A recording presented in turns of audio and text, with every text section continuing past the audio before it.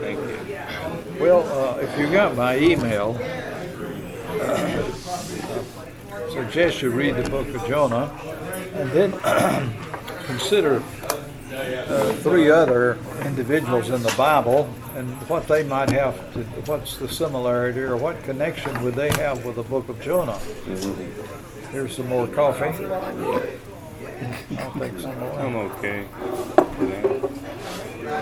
Rahab the prostitute. If you'll scoot that cup over, I can fill him up. I just met the guy next to you. Sinful woman. He said he wanted Scoot it more over there. coffee, and To Bob I so just she can. Oh, Bob. sorry. John 4, the woman who had 5 different husbands and I have little shacking up with a guy who wasn't her So I'm gonna husband. come on your side. Okay. She's got to stand her hand. Thank you. Everybody else is okay? I'll take some.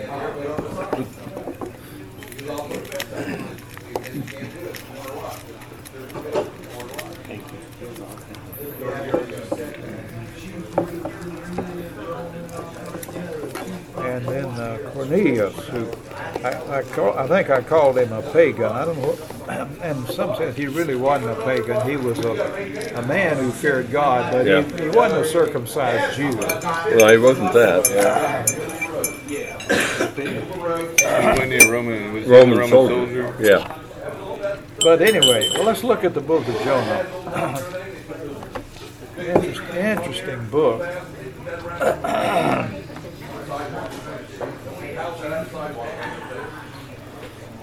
I don't know when this book was written. I don't think anybody knows for sure.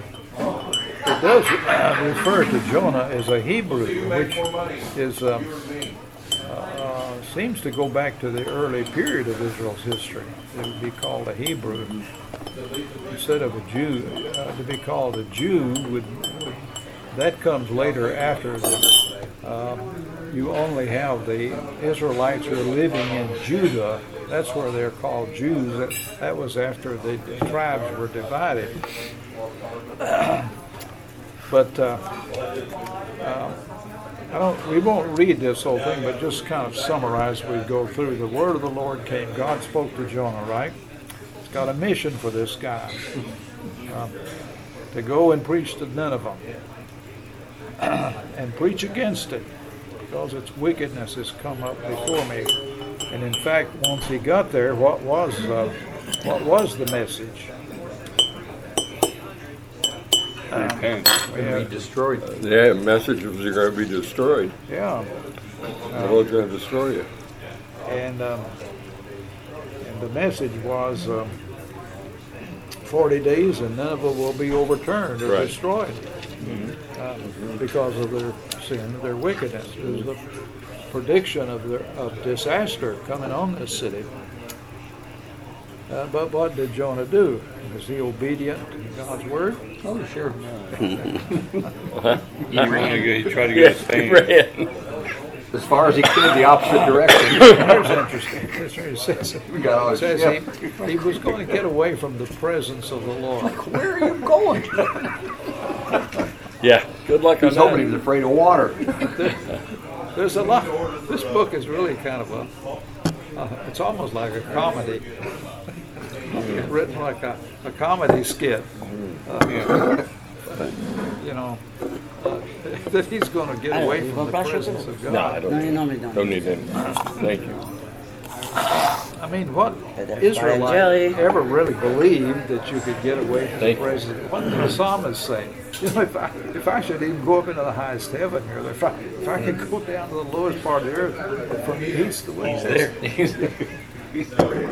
And Jonah says God is the creator. Then a little later on, when the storm comes up, he explains that he's the word. His God is the Lord, who's the creator of heaven and earth. Right. What if he's so? Does he really believe that he can escape? But anyway, he does not want to. He does not want to go to Nineveh, does he? By the way, How is that any different than us? Yeah. I mean, we know who God is and stuff, and yet we think we hide stuff from him. We have our own plans. Yeah, we do things that we think you know, he's not seeing what I'm doing and stuff like that. Yeah. We're just like Jonah in that way, you know. But anyway, which way was Nineveh from Jonah? He lived in Palestine, right? Or in, So it must have been to the west. which way was Nineveh? North of him, wasn't Must it? have been to the To the east. northeast. Yeah, to the east, To the right? east, yeah. Yeah. Which way was Tarshish? The west. The west. Yeah. At least I'm going to go the other direction. I'm not going to Nineveh.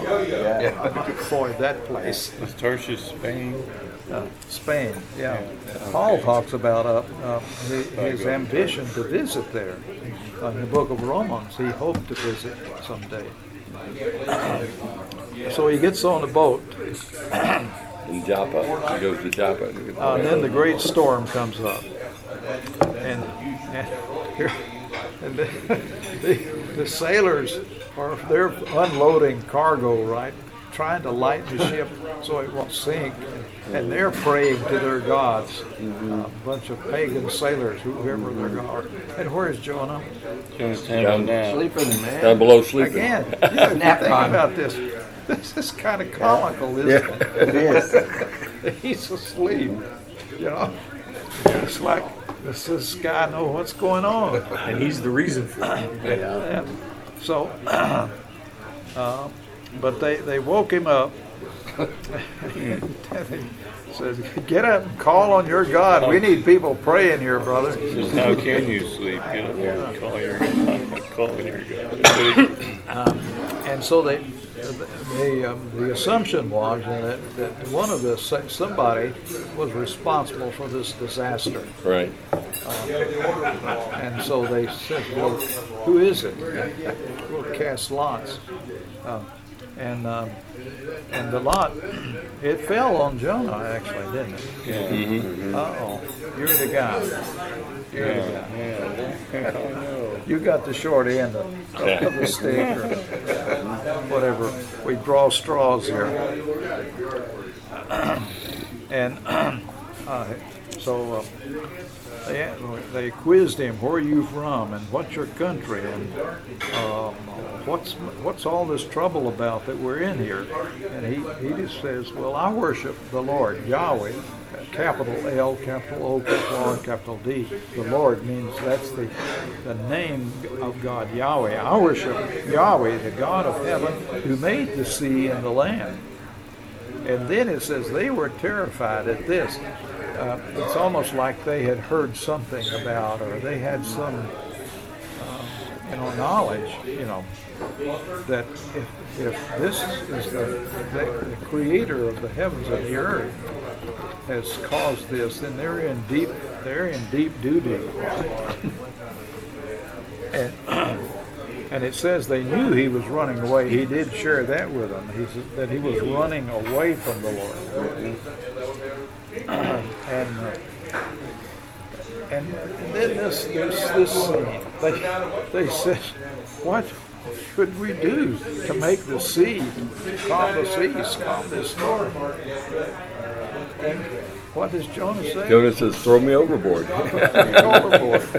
He's probably thinking I should have gone to Nineveh. Again, this is kind of hard to imagine. I'm really in trouble now. Or at least overboard. I'd rather die than go to You need to sacrifice me. I'm the cause of the trouble. And then again, here, this is interesting. You would think these guys would be so angry with him that they wouldn't even ask. Once they found out that he was the cause of the trouble, and he admitted they wouldn't ask him what to do. They would say, "Well, get rid of this guy." Right. But they asked him, and he said, "Throw me over." But then, did they do it? No, they tried to row. No, they rowed harder. They didn't want to throw him overboard.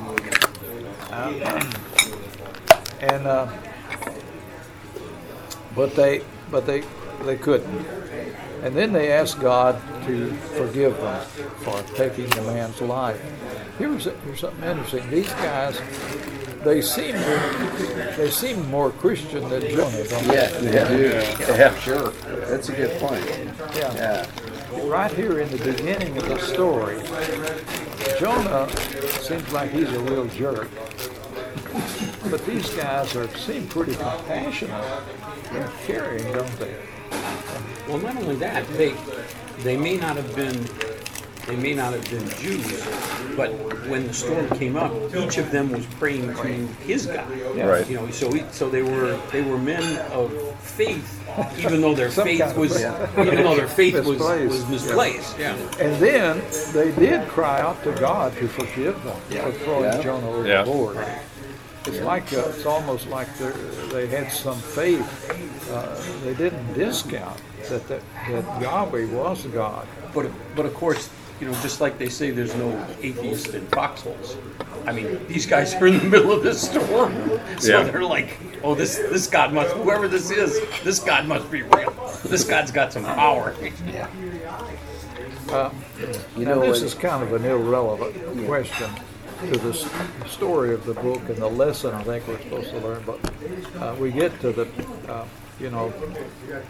fact here now that Jonah is thrown overboard and a great fish swallows him, some kind of fish.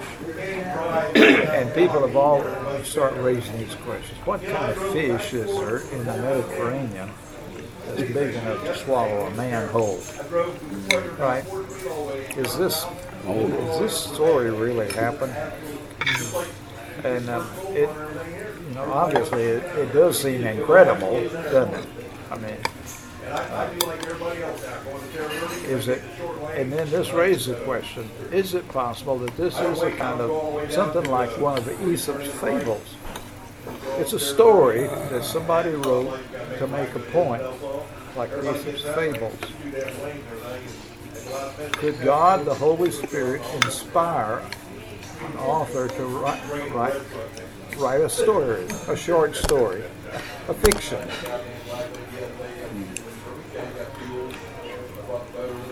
See?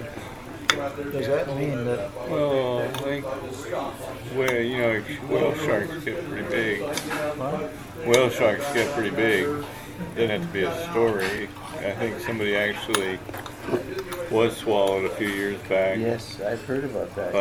By a whale or by a great big whale shark. Mm-hmm. They get really big, so they could swallow a person. Mm-hmm.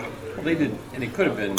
I mean, certainly there are whales that are large enough, and even though technically, by our standards, whales are not fish, you know.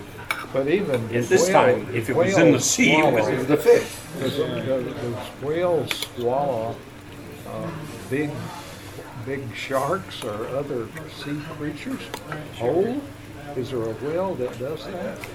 There are whales that have the capacity. I know the sperm whale is one of the They can do it biggest by whales, accident. and you know what they eat? But there Krill. But there are whales that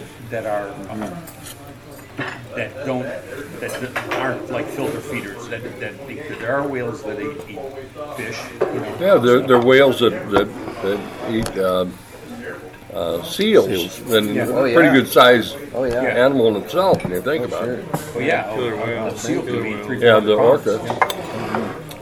Well, of course, I'm not a materialist, so I believe anything is possible with God.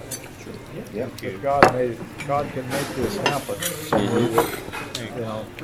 would be beyond what you could explain scientifically. So I don't have any problem with miracles. Like, that if you're going to start out with the assumption that miracles don't take place, that God doesn't intervene in natural affairs, then of course this never could have happened.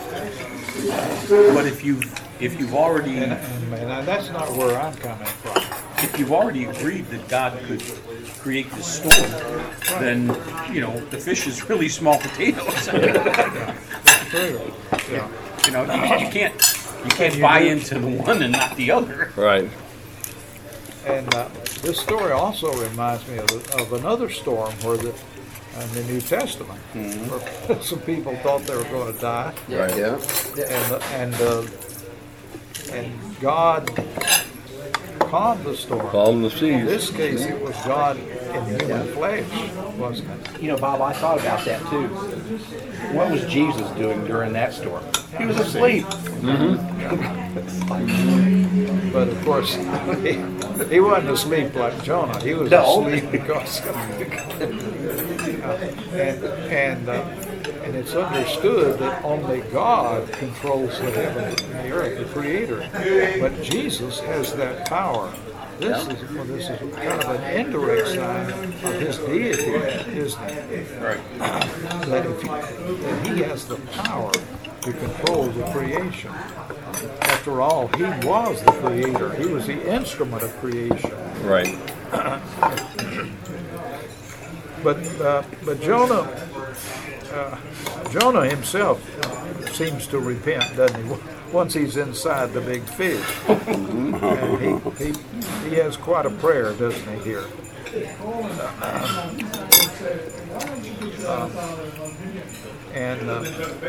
He describes being from the depths of the grave. This is the New International Version. That's the grave there is Sheol. This is the word. In other words, I'm right at the doors of death. Sheol is the place of the dead. And he says, I've been banished from your sight. Yet he says, I will look again toward your holy temple. I hope to someday be able to worship again at the temple. But the waters have engulfed me, the deep surrounded me, seaweed was wrapped around my head. To the roots of the mountains I sank down, and the earth beneath barred me in forever. So here he is, he's enclosed, but he says, you brought my life up from the pit. This is kind of an anticipation of the fact that he's going to be spit out on the dry land. And when my life was ebbing away, I remembered you, and I prayed. My prayer rose to you in your holy temple. Those who cling to worthless idols forfeit the grace that could be theirs. So Jonah, in this prayer, that is kind of preaching, isn't he? Those who cling to worthless idols forfeit the grace that could be theirs. You give up the grace. You give up the goodness of God. You give up God's forgiveness when you turn to another God. No matter, and there's all kinds of gods, even covetousness is idolatry. That's, of course, you're making some possession, wealth or some possession that you covet. Paul says covetousness is idolatry, isn't it? Anything that you value more than the Lord God, that's your God. Right. Anything that you consider of highest worth. Well, I have a question. How does verse 8, 2 verse 8 read in yours again? What? How does 2:8 read in yours? Those who cling to worthless idols forfeit the grace that could be theirs. Okay. This is the ESV.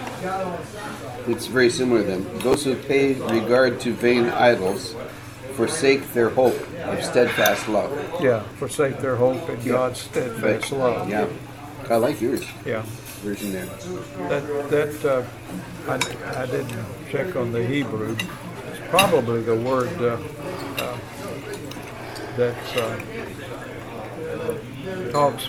It's hard to translate into English because it has the idea of grace and mercy, and also has particularly the idea of faithfulness, of steadiness, something that you can count on, and is part of God's covenant promise. But he says, I, with a song of thanksgiving, I will sacrifice to you what I have vowed I will make good. Salvation comes from the Lord. So he seems to promise God, doesn't he, in this, that he has really repented. But we will find out in chapter 3 that there is some condition attached to his repentance, apparently. So God commanded the fish, and Jonah is vomited up again on the land. And then the word of the Lord came again. So Jonah, this time, he heads east, northeast to Nineveh. A great city, very important city. Said it required 3 days. I think King James verse says 3 days travel. Right? We do know that the walls of the city were not actually 60 miles around or 60 miles in diameter. That, if you're thinking about how long a man could walk, maybe 20 miles in a day, does this mean then if it was 60 miles in diameter, that would only apply to the outer areas. But there is this emphasis that it is really a great city, an important city in the world. You think of something like London, New York, some of the great cities of the world. The author, this isn't just some little bird out of the way place. The emphasis is upon the greatness of the city. And metropolitan. Right. Suburbs too. And the message is 40 days and Nineveh will be overturned or destroyed. And then immediately, verse 5 says, the Ninevites believed God. They believed this message. You know, we are in trouble.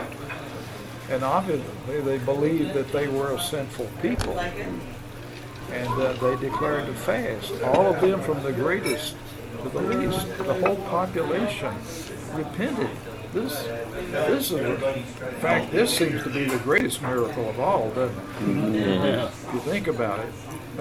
100,000 people had revival. That all these people would immediately repent of this message. This is a miracle, isn't it? And when they repented, it wasn't just mental. Yeah. And the news reached the king, and he declared the fast and decreed that nobody was to eat or drink, and let everyone call on God, give up their evil ways. And verse 9, he says, who knows, perhaps God may yet relent, and with compassion turn from his fierce anger. Why would apparently this king it's sort of like he knows something or has some hint about who this God is. By the way, I'd like to turn back to the book of Jeremiah, where let's talk a little bit about when God threatens or God forecasts the destruction. How do you explain the fact that he changes his mind? In Jeremiah chapter 18,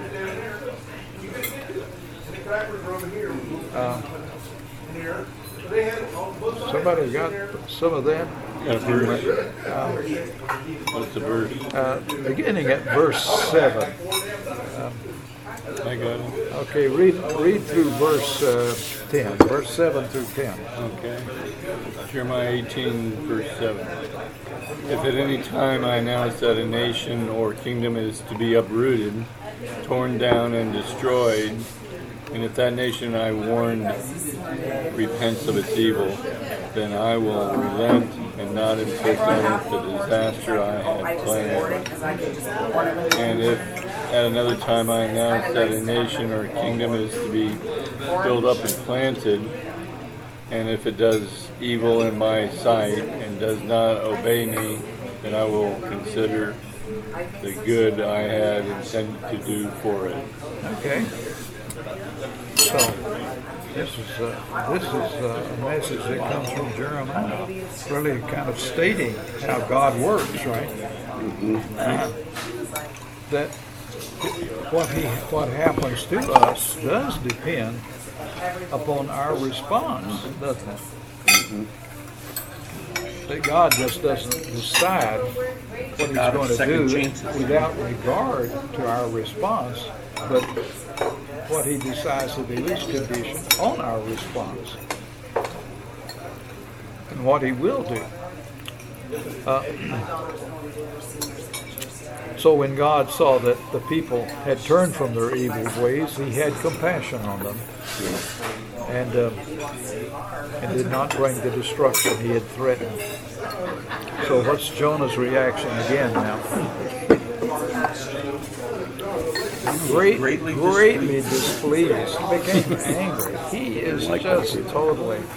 And he said, this is what I was afraid of from the beginning. I knew this was going to happen. And how would he know this? How would he know this?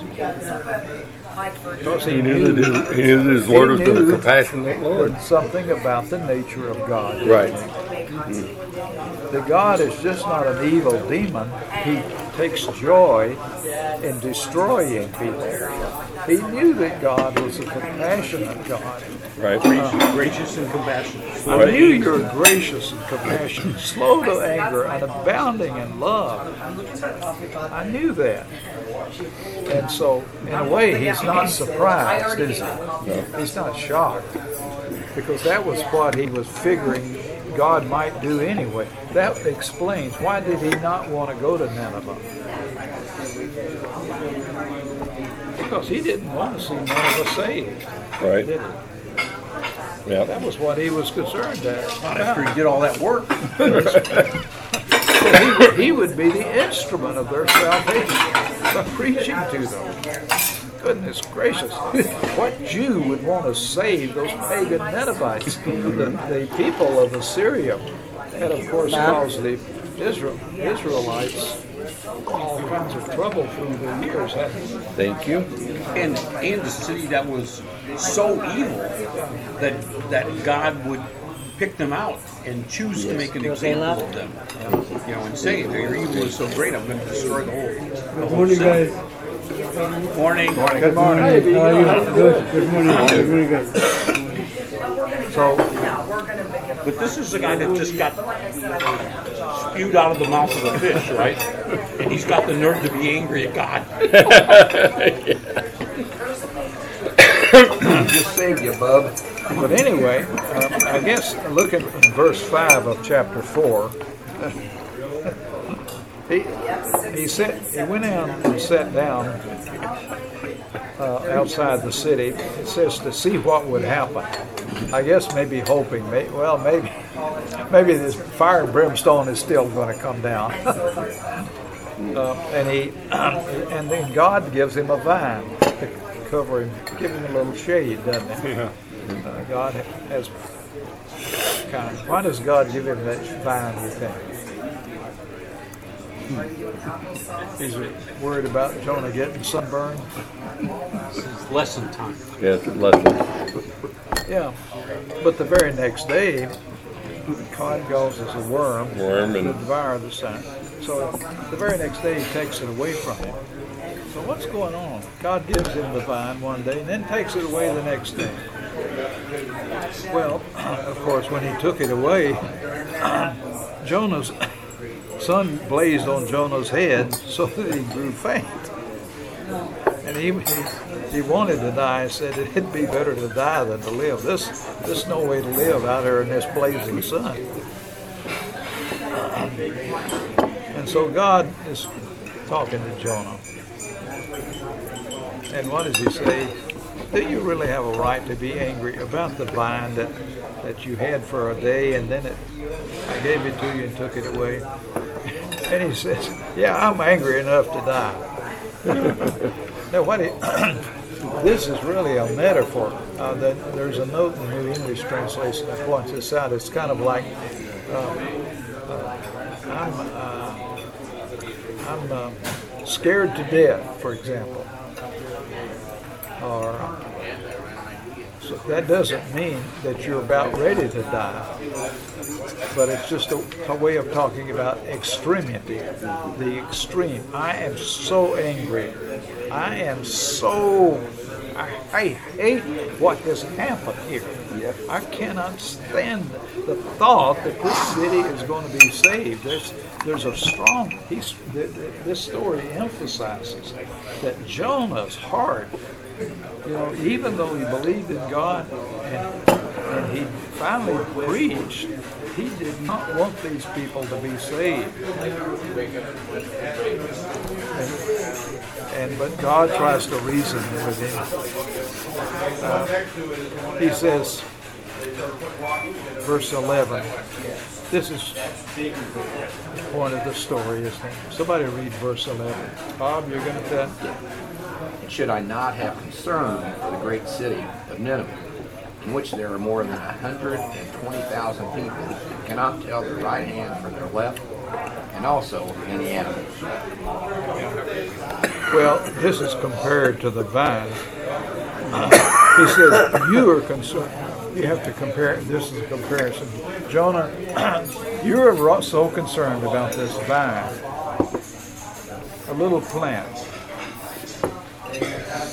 And now, think about this city where there are 120,000 people. And what does it mean, can't discern the right hand from the left? Some people say that means that they're small children. But he does. The word people is the word for human, Adam. The word Adam, actually. And that's not usually applied to small children, to identify small children. But anyway, there are a multitude of people here. It's a great city, thousands of people. You're so concerned about this one little vine. Don't you think I should have some concern for these people?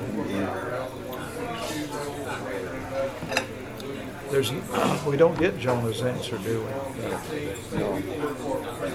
Did he ever come around and say, well, I see your point, God? I don't know. Now, there's three other stories.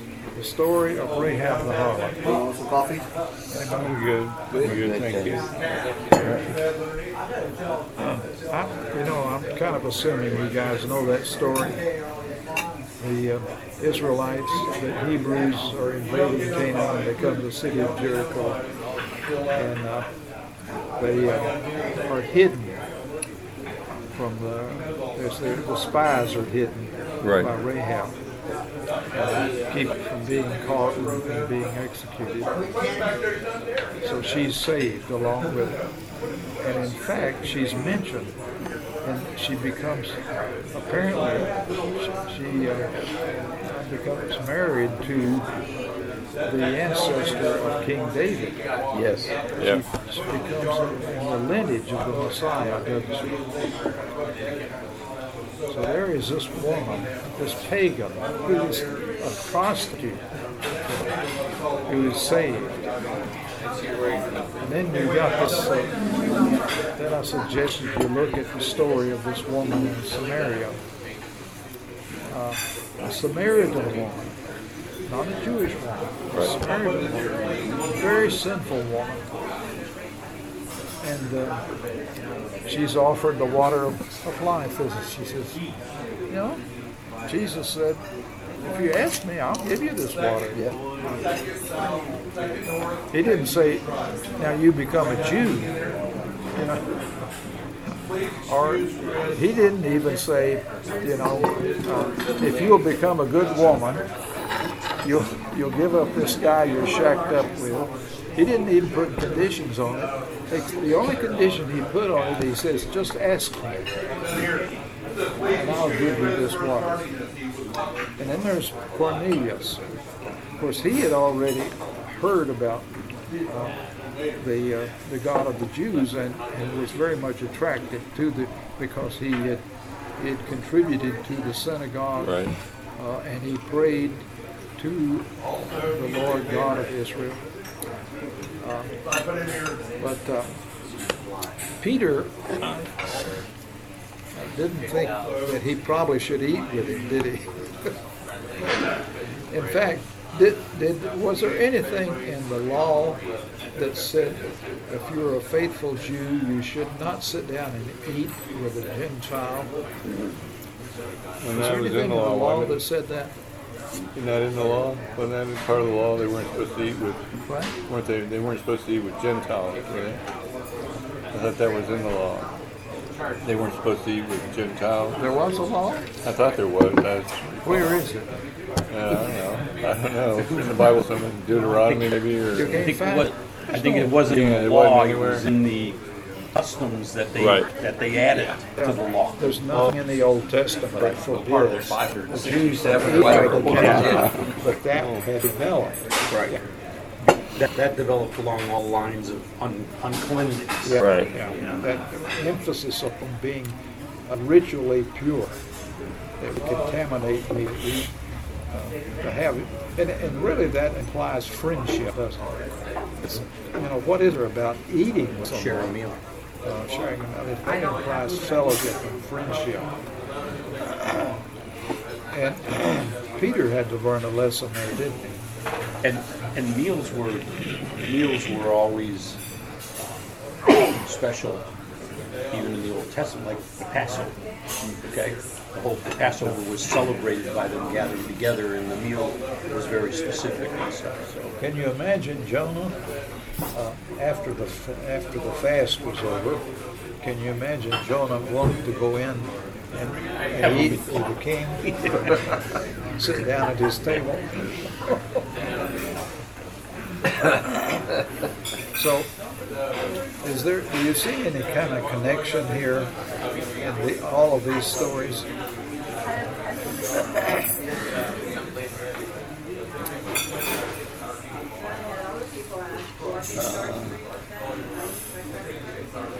God's a God of second chances. He's a God of reconciliation. Yes. He's always been a God of reconciliation. It's always been his heart to reconcile to all people. When the people confessed, they knew exactly what to do. They They knew the difference between sin, justice, and injustice. and Rahab even Do you knows. really need the Old Testament law to know the difference between right and wrong?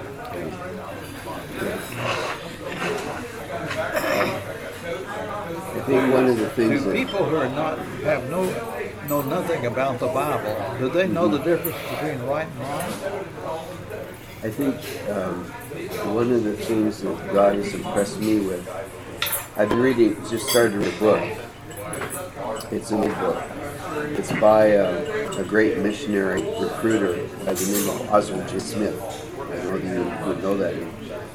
He founded the famous church in Israel called People's Church, which is very evangelical and very involved in missions. But in the book, the name of the book is A Passion for Souls. And I see this relating to Jonah. He said, wherever there's been a great movement of the Holy Spirit, there's deep repentance, a deep conviction of sin.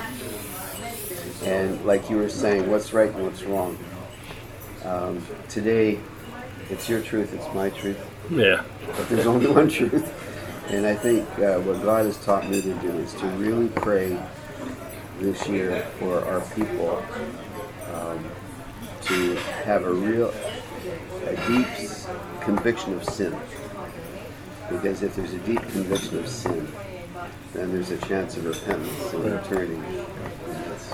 Well, what you said was really critical, because do we really think that it was Jonah's preaching that caused 120,000 people to repent? I think it was the Holy Spirit. Yeah, it wasn't Jonah's, Right. Because obviously this guy didn't have his heart in the message. Yeah.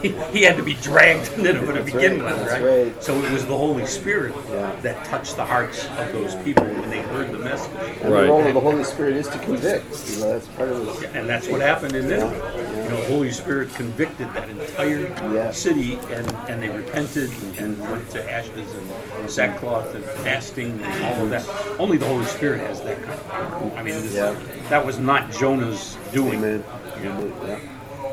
Yeah, even sometimes we like to think that our belief and our repentance is some credit to us.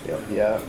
Right. But if God were not moving already in our hearts to convict us, could we even repent? He's the one who has to soften our hearts to begin with. Otherwise, our hearts are hard. You know, we don't see it, we don't hear it.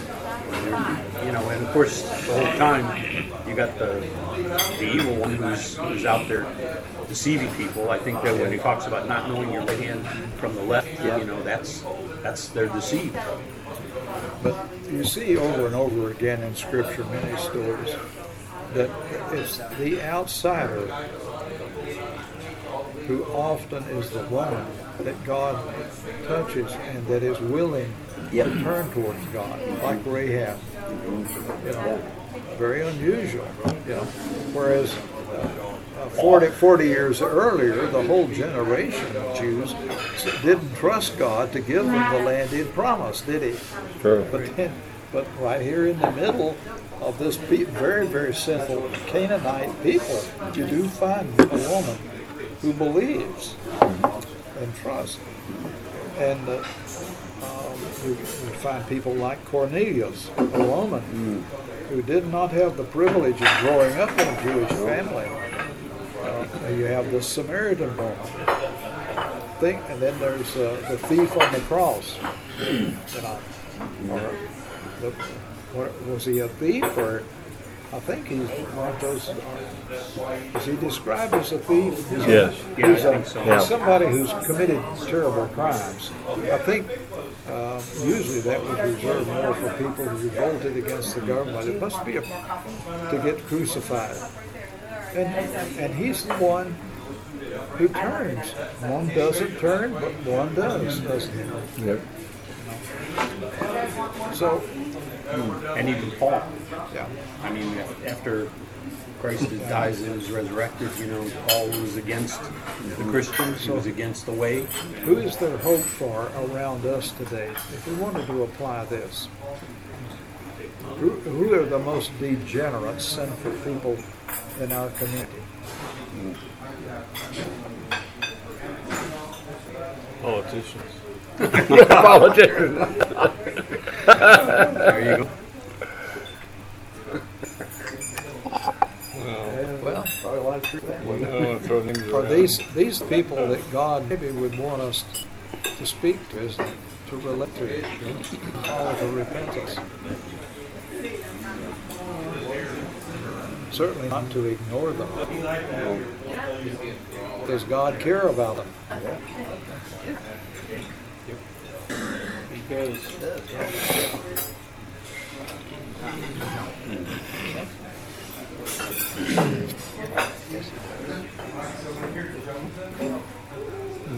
Who would you consider probably the most degenerate,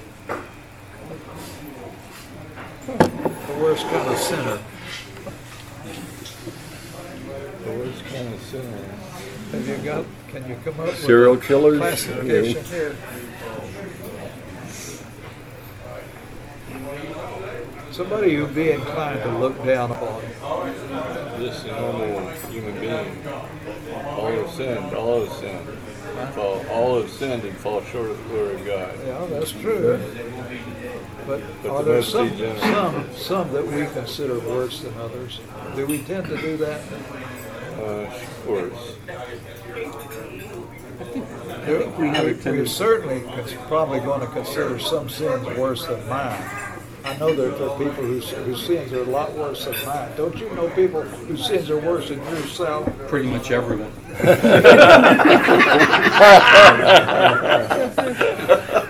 Except for that sin. Bob, you might want to move away.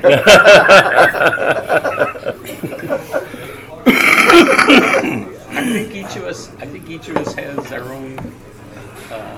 our own version of the worst sin.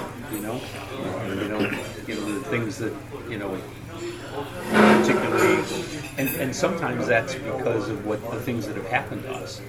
You know, like if you were someone who's lost their livelihood or lost their home because somebody cheated them or something, you might think that, a cheater and a thief would be the worst, as opposed to, if you were hurt badly in a divorce because of adultery or something, they might think, well, adulterers are the worst, So I think each of us, because of our hurts, has. But I think generally, most people would say that someone like Hamas who come in and butchered those people, that would have to be Pretty high. That would be the kind of thing that the Assyrians would have done right. to the Jews.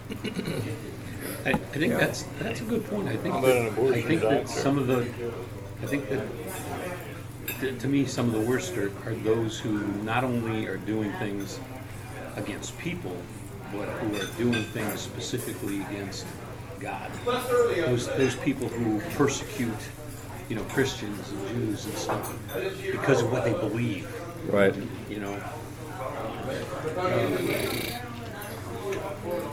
The people who consider Christians some of the worst people on earth and think the church is about the worst thing that's ever happened to humanity. We're more inclined to think that those people are the worst. Or what comes to my mind are drug dealers that deal drugs that end up killing a lot of people. To me, that's a very heinous sin. Or a sex offender who molests a little child. But then if you talk to drug dealers, they say they're just supplying what people want. Yeah. Yes. But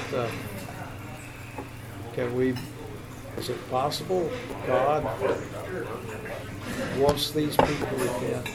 That God loves them?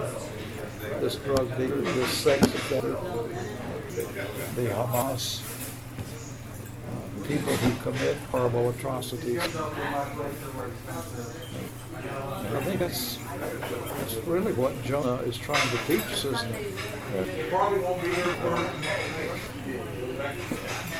Sure, you're supposed to wants love everybody. everybody, yeah. Love your enemies. Not just the ones you like. Yeah. You love your enemies. Right. Love the abortion doctors and love everybody. But you As can long reach as they're them. still breathing, there's a hope there. Well, Reaching them is a whole other thing. Because we don't like to think about the fact that at one point in our lives we were enemies. Okay? And he softened our hearts, and we were able to repent. And we like to think that we weren't as bad off as they were, but we know we are. We know we were. If you're rejecting him, the rest doesn't really small potatoes compared to the fact you're rejecting him.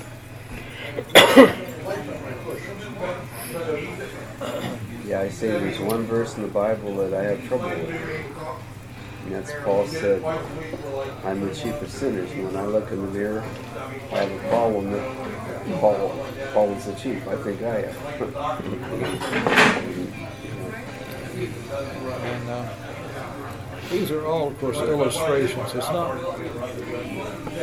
It's about who God is, about the greatness of His power, a power that's manifested in love and compassion, rather than a power to oppress. Right. And He has no desire to wipe out the world. That's not His desire. It was not His desire to wipe out Nineveh. That's true. His desire was to save Nineveh. Right. That's why he wanted Nineveh to be won. God has this great compassion. John 3:16. Who did God love? Yeah. The world. Yeah. The world. He loved the world. Yeah. That includes me. What does that include? It includes a lot of bad people, doesn't it? Right. Yeah. The greatness of His love. How deep and how wide. There's a song about that, isn't there? Yeah. All right.